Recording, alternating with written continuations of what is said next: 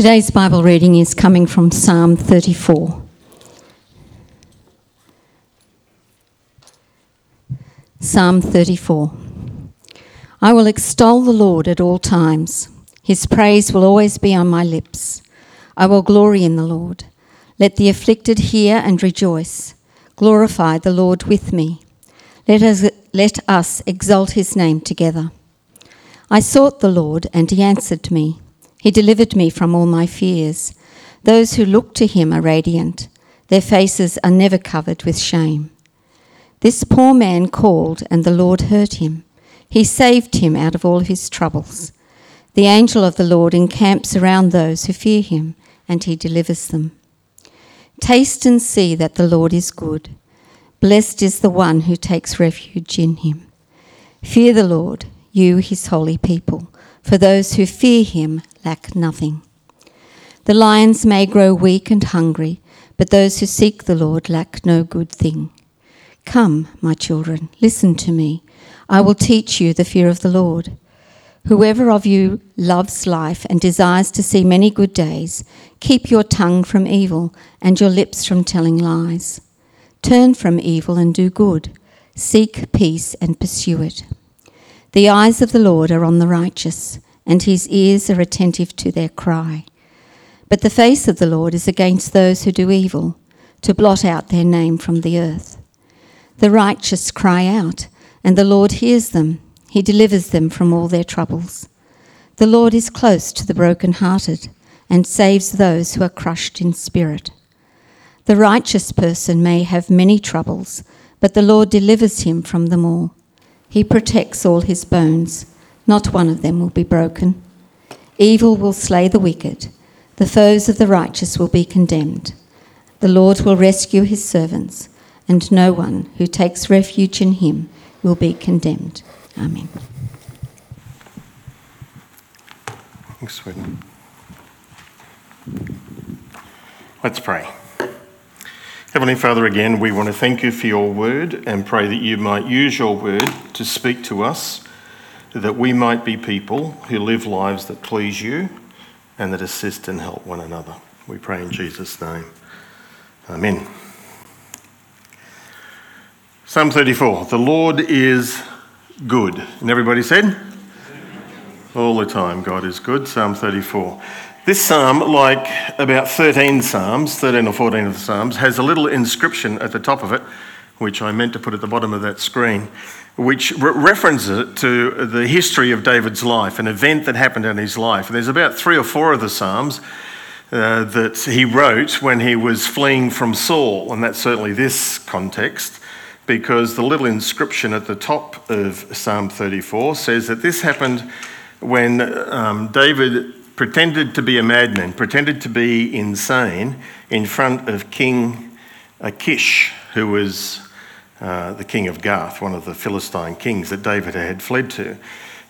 In David's life, he has Saul as the king, but has rebelled, disobeyed God, and so God has rejected him as king and has anointed David. But all of that is secret. And in their relationship, which used to be close, but then Saul became jealous and then started to try to kill David, and David fled for his life. And it's in the process of that he fled, David found himself finally by himself, had gone to a town called Nob, where he found the high priest and begged for food because he was by himself and he was hungry, and he eventually talks the high priest into giving him the showbread out of the tabernacle, and all of that happened. But the high priest also had in his possession the sword of Goliath, which the high priest gave to David, returned it to him. So now here is David with the sword of Goliath, who is from the city or the town of Gath on the coast where the Philistines were. And now David flees, and he flees from Israel, out of Israelite territory, into the land of the Philistines, because he sort of figured that he would be safe there. He could seek asylum, and Saul wouldn't dare enter the land of the Philistines. And David found himself in the city of Gath. They recognised him. They knew the songs that people used to sing about him. Saul has slain his thousands. This man, David, has slain tens of thousands. And so they were certainly aware of and jealous of him. And then when they saw the sword, That would have been extra offensive to the people of Gath. And so then the Bible says that David in fact feared for his life, and the servants brought him to the king, King Achish, and David pretended, he started dribbling and saliva running down his mouth, and he started doodling on the walls of the temple or the gates and pretended to be an insane person. And Achish basically dismisses him and said, I've got enough insane people in my kingdom already, I don't need any more, and get out. And David flees. And it's in response to that he constructs this psalm, and it's a reflection on what he learnt, what he remembered, and particularly what he resolved that he would do.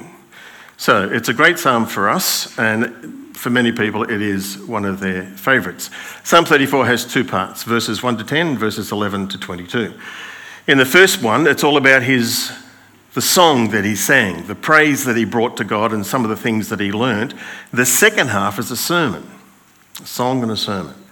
It's the teaching that he wants to give to others, that what he learnt he wants others to learn. Or if you like, the first half of the psalm is all about how God is good, and the second half of the psalm is about how God works in our world, how God governs the world. That's sort of the outline that we'll follow here this morning. Listen for what God wants to say to you and challenge you about. Firstly, verses 1 to 3 in the first section, the song, the praise that he brings. This is what David resolved. I will extol the Lord at all times. His praise will always be on my lips. I'll glory in the Lord. The afflicted will hear and rejoice. Glorify the Lord with me. Let's do this together. Let us exalt his name together. He was resolved that on every single occasion, every day, regardless of life circumstances, he was going to be a person who praised the Lord. That's easy to read and easy to say, but hard to do. It's easy to praise God in the good times, but what do you do in the tough times, when things are difficult, when you're tired, when you're hurt, when you're sore, when you're sick, when you're stressed? Well, David's saying he is resolved that regardless of the circumstances of life that I find myself in, I am going to focus on God and honour him and praise him. There's a resolution for you. And David pretty much carried that out in his life. Many of the Psalms, in fact nearly all of the Psalms that he composes, you'll find he certainly loses it, and he certainly pours out his heart and he gets cranky and angry, but he always resolves it by the end of the Psalm in trusting in God. He brings himself back to that Godward focus, that God is good and that God governs the world and he's in control of my life. Even though I'm not happy right now, God is still in control, and that brings me great joy. One commentator said, David may have made a foolish decision to go to Gath, but he was not so foolish as to neglect the praise of him who was God over all. Another commentator says, he may have been hiding in a cave when he left Gath and he fled the land of the Philistines. He went to the cave of Adullam, which is where he probably composed this psalm. He's there by himself. He may have been hiding in a cave, but his heart was hiding in the Lord. David's resolution, no matter what happens to me, I will bless the Lord and praise his name at all times. Back in the 1970s, when I became a Christian, there was this movement that was very popular, particularly amongst Pentecostal churches. If I remember the guy's name correctly, it was Carruthers. I can't remember his first name. Does anybody here remember this? He wrote several books which became very popular. I think he was American, I'm not sure. But he was certainly Pentecostal, and he basically said, whatever happens in life, praise the Lord. You're banging a nail in and you hit your thumb. What do you say? Ouch. No. Praise the Lord. Something bad happens, you have a car accident. What do you say? Praise the Lord.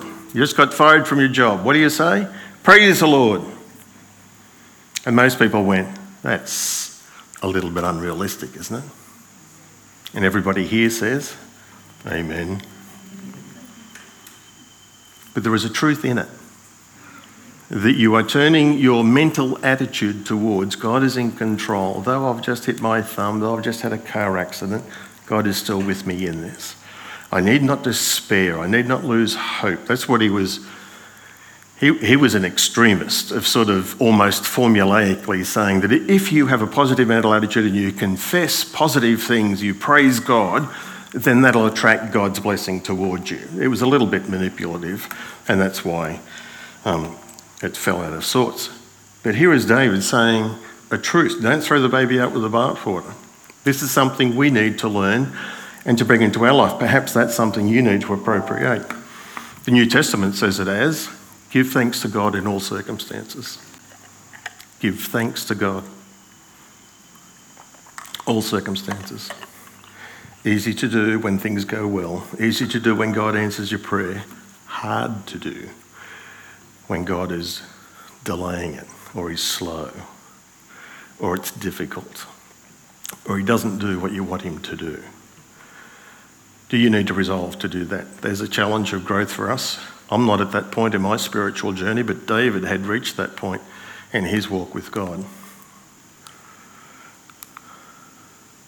Romans 8:28 we all know. For God is at work. He works all things together for good to those who love God, those who are called according to his purpose. God is at work. Even in the midst of the bad stuff, he's taken that and he's going to use it for good. In Genesis chapter 42, verse 36, this is Jacob. And Jacob's back in the land of Canaan with Benjamin and with some of his sons who have returned from Egypt, having seen Joseph. And Jacob basically is whinging, and he says, Joseph has gone from me, and this son has gone from me. And he says at the end of this verse, everything is against me. I think I'll go and eat worms. That's not in the Bible, but I put that bit in. He just felt everything is against me. You know what was happening in Egypt while he was feeling everything was against him? Joseph was ascending to the throne. God was in control. Wasn't going great for him. He really felt down and out. But God was sovereign and God was working his purposes out. That's the perspective David has, and that's the one that we need to get as well. Well, that's what David resolved. What did he remember? Verses 4-7, he repeats his experience of what he just had in the land of the Philistine in Gath. I sought the Lord, and he answered me. He delivered me from all my fears. All my fears. Do you have any fears? Do you need to be bringing those to God to be delivered from them? Those who look to him are radiant. Their faces are never covered with shame.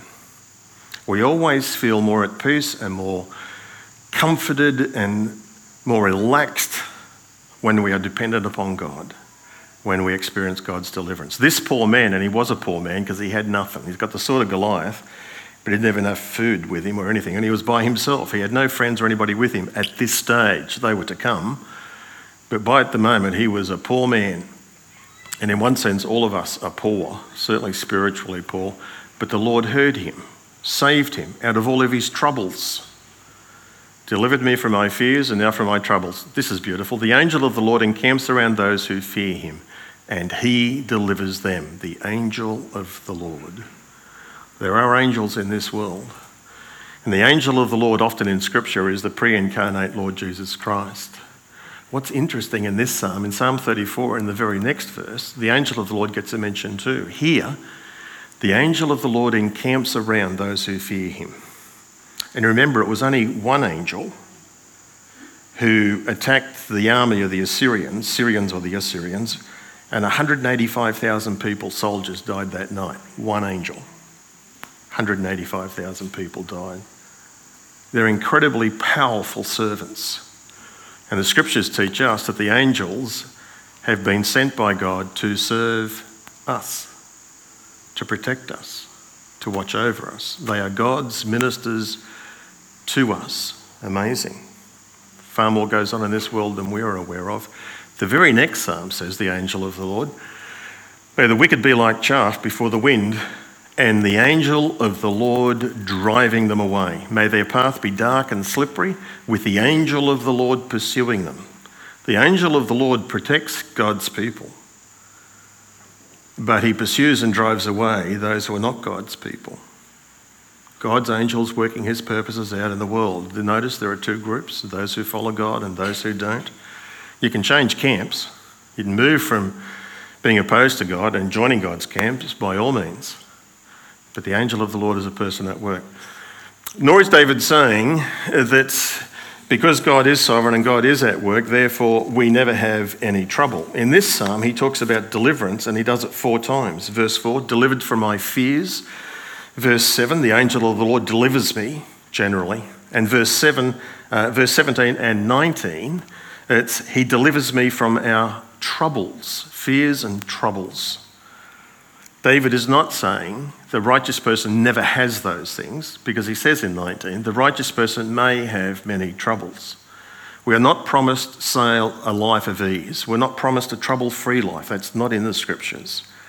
Why? Well, because we live in a fallen world and because we're sinful creatures. We age, we get sick, accidents happen. Secondly, there's also a spiritual enemy. Satan and his demons are in our world. Thirdly, God also uses these difficulties, troubles and trials, sufferings and afflictions in our lives to grow us. I haven't got the exact quote, but C.S. Lewis says something like, doesn't he, that God whispers to us in our conscience, he speaks to us in our life, in our circumstances or situations, and he shouts to us in our pain. God whispers to us in our conscience. When you see something of beauty, the sunset, and you admire it, then God is whispering, I did that. So it's praise and honour him. Or he's trying, don't do that, don't go there. He uses your conscience. Or he speaks to you in life situations, or he really tries to get your attention in pain. The righteous person may have many troubles, and I'm not sure where you're at, if you've got fears or if you have troubles here this morning or at home with whatever's going on for you. But the promise is, if you align yourself with God and seek his face and pursue him, then he will deliver you.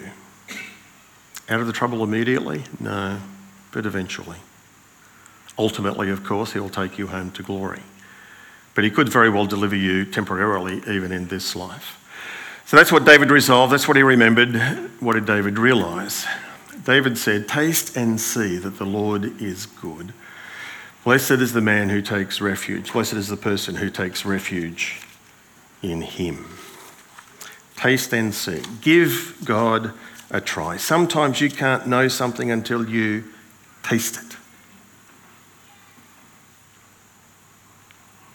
Young kids, when they look at food, they look at it, and if they don't know it, they don't like it. Some mothers and fathers are very creative. I don't like sweet potato. So my granddaughter gets sweet potato pancakes. She likes pancakes. But you give her sweet potato, don't like it. Put the sweet potato into a pancake, she likes it. Taste and see that the Lord is good. Taste it is experience him, try it. And when you do, then you will discover something. You will see that he is good. Many of us talk about God's goodness secondhand. David is inviting us for a first-hand experience to try him out. Taste and see. Take a sample. Take a risk. You might want one scoop, you might want double, you might want a triple scoop. Charles Spurgeon used to say that most of us are wading ankle deep in the ocean of God's grace and goodness. What we need to do is to dive in and to swim, because there is an ocean depth of his goodness and grace towards us. And when we taste something good, what do you normally do? When you have, you want more, and you say, that's good. So too spiritually. When you taste and see that God is good, you will testify, that's good. And you'll want more. You want more of God, more of God's goodness, more of what he's doing in your life. The reality is, you see, that we can look at something that is good, we can look at it and feel that, but never actually taste it. I like cookbooks. We've had to prune them because I have too many. But I flip through them. And I'm a sucker. If I go to Coles or Woolworths, I get their magazines as well, because they have recipes and pictures in it. And you flip through it and you look at a picture and you go, that looks nice. I'm going to try that. Well, so some people look but never try. Some people come to church and you observe, but you never get to the point of actually taking the risk to trust God, to cast your cares and your fears on him, to see. Taste and see. Experience him. firsthand. That's what David is trying to say to us in this psalm. And then he goes on, why? Well, he says, fear the Lord, you his holy people, for those who fear him lack nothing. The lions may grow weak and hungry, but those who seek the Lord lack no good thing. Do you lack something? Well, it's either because it's not good for you, or it's because you need to either fear God or seek God for it. It could very well be God does do that with us. He sometimes withholds his blessing because he's waiting for us to ask. He's waiting for us to develop our relationship with him, to rely upon him. We know this stuff. That's not the point.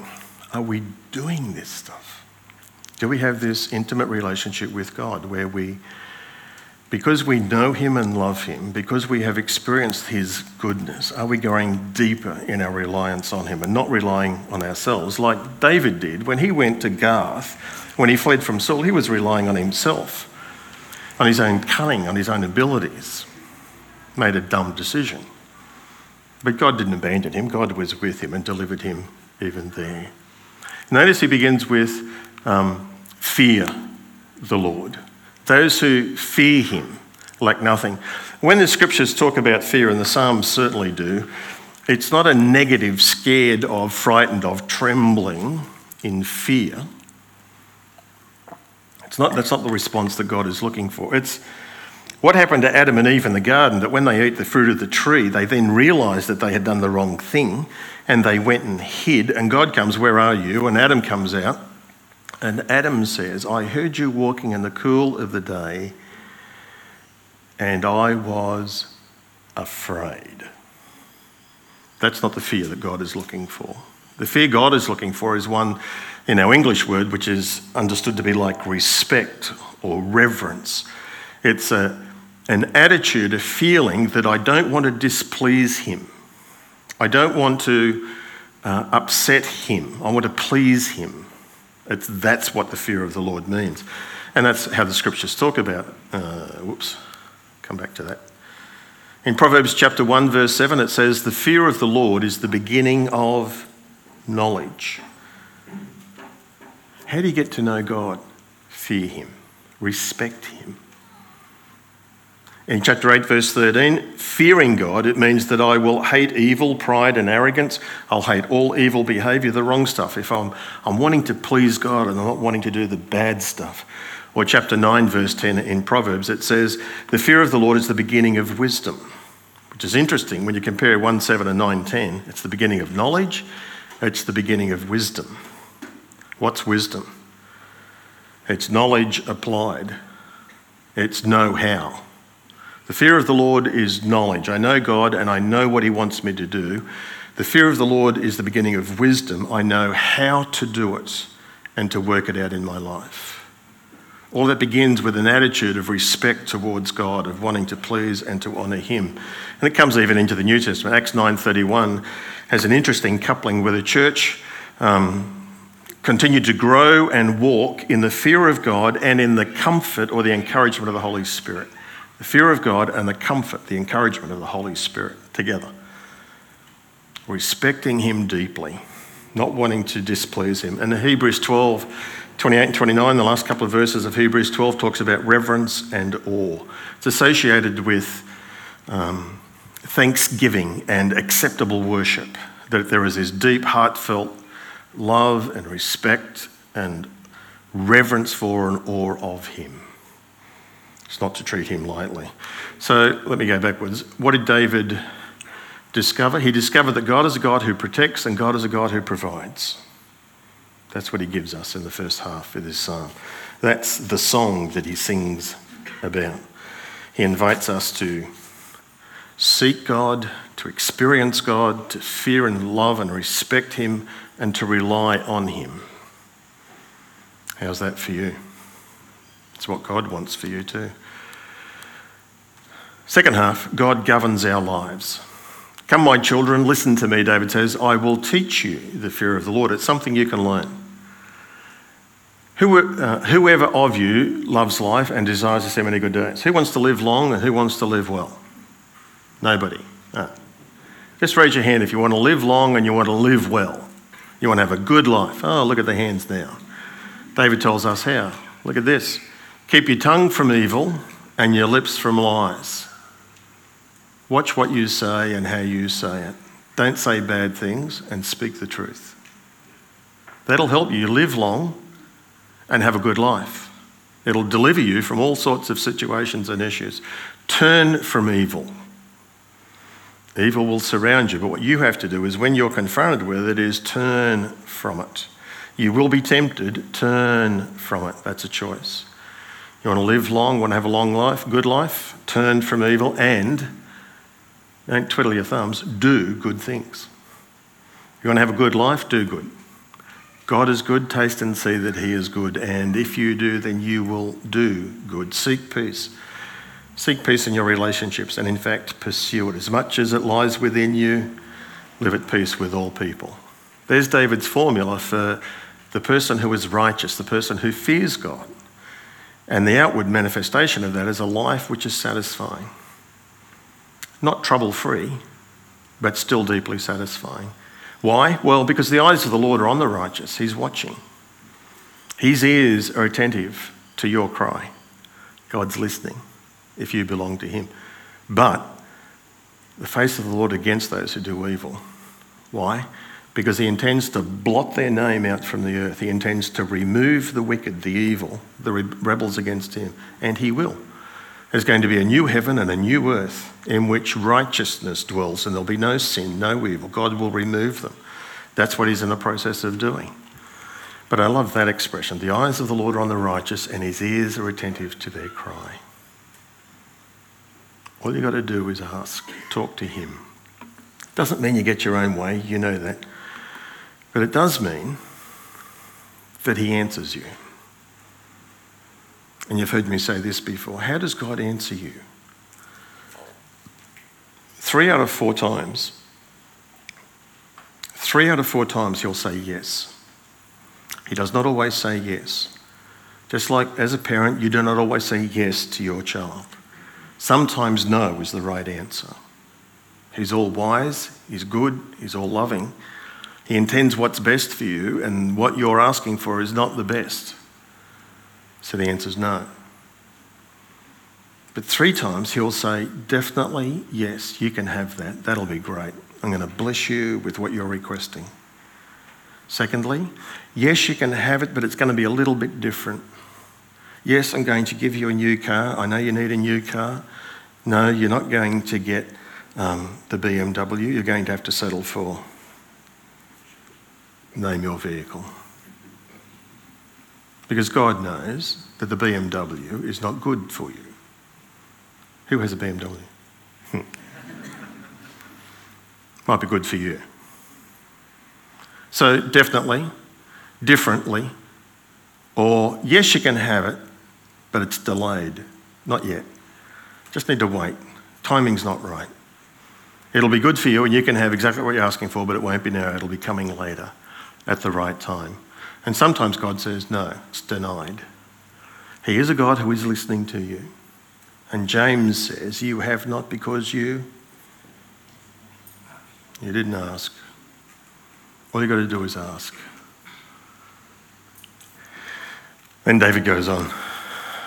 Notice, as I said before, this implies there are 2 groups in humankind, 2 groups of people. There are those who talk to God, follow God, love God, fear God, tasted that God is good and they want a relationship with him. Not perfectly, but they're in that group. I hope you're in that group.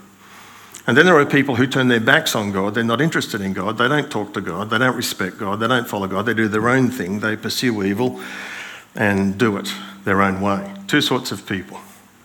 So there are 2 laws that operate in our world. The law of the weasel and the law of the waves.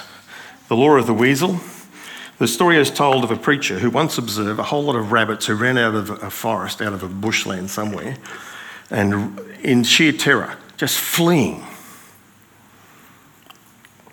And the preacher observed that behind them came this slow, plodding, brown creature, the weasel, moving slowly but deliberately, pursuing a rabbit. And the rabbit is running fast straight ahead. And it was a bit curious. He said, how could the creature, the weasel, it was so slow. How could it catch the rabbit, which is so quick? Now, don't jump ahead of me with a rabbit and the tortoise story. Just hang around. How could it catch it? Well, he did some reading and he found out that weasels have an insatiable thirst for blood. It singles out a particular rabbit. Let's call him Bugs. No, don't do that. It focuses on that one rabbit and persistently pursues them, follows the trail, never loses the scent. It's generally a long trace. The rabbit sprints ahead and stops and rests and then dashes off somewhere else and stops and rests, dashes off, pauses at the hole of the mouth, and the weasel just keeps coming. The weasel will in fact even pass other rabbits on the way, but it doesn't want them. It's not their turn. He wants that one. And so he continues to pursue it. The chase goes on. The weasel never turns aside. The rabbit rushes across fields and up hills and over hills, and the weasel pursues. The rabbit tires, and eventually it'll come to rest, almost exhausted to the point of death, and it'll rest in the grass. And the weasel will come over the meadows slowly until it gets its victim. The law of the weasel is the law of how God works in the world with the evil. Those who are in this group, the angel of the Lord will pursue you to remove you from the earth. It's a frightening concept. You can run and run and run, but you can't hide from him. Jonah teaches us that. The law of the weasel, God pursuing the wicked to destroy them. Or the law of the waves. When Charles Spurgeon died, he was followed by another man, another Baptist pastor, whose name was Archibald Brown. And you can buy a volume of his sermons, and they're pretty good. He took his family on a holiday to the Isle of Wight. And while they were there on the island of Wight, one particular afternoon, there was this massive storm. The wind blew all day and the waves rose, and in fact the sea started to rise and rose significantly. And it was going to be high tide that night. There was a very thin strip of road between them and the ocean wall where the waves were rising and coming. And out of concern, he and his wife went and stood on the balcony and they were watching. And in the moonlight, they could see rows of waves that were going to be coming and rising, and they were fearful. And obviously they were prayerful. And then after a while of watching it, they were there for a while. And then after a while, he simply turned to his wife and said, we can go to bed now. She said, what? Destruction is right at our doorstep and you want to go to bed? He said, well, I've looked at my time, and the time for the high tide is past. The waves will come no further. Because God has decreed, Job 38, God has decreed, you proud waves will come this far and you shall not pass, and no further. God has put a boundary to the waves. The law of the waves is that our sovereign God is in control. He sets the rules. He sets the boundaries. He is the one who either allows things into our life or who does things in our life. He is in control. The law of the waves, that's for the people who love and support and follow him. Or the law of the weasel. Well, I better close. What do you take from this psalm? Do you need to have a resolution like David had a resolution? I'm going to commit myself to praising God every day, and regardless of the circumstances, of looking to him and relying on him. Maybe it's you need to taste and see that God is good. Take that risk of exploring more of your relationship and reliance on him. Maybe there's something out of the song part of the psalm, or maybe there's something out of the sermon part of the psalm that you need to reflect on and to take into your life. Let me encourage you to do that reflection and that application. Let's pray. Father, thank you for Psalm 34. Thank you for your servant David, for this experience that he had and the reflection that he gave, and is now, by the inspiration of your Spirit, recorded for our learning. Lord, help us to learn. Help us to take up the challenge to taste and see, to experience deeply and personally that you are good. Lord, deliver us from all our troubles and from all our fears. Have your way in our life. And help us, Lord, to watch what we say, watch what we do, and to say and do all things that will please you and not displease you. We pray and ask this in Jesus' name. Amen.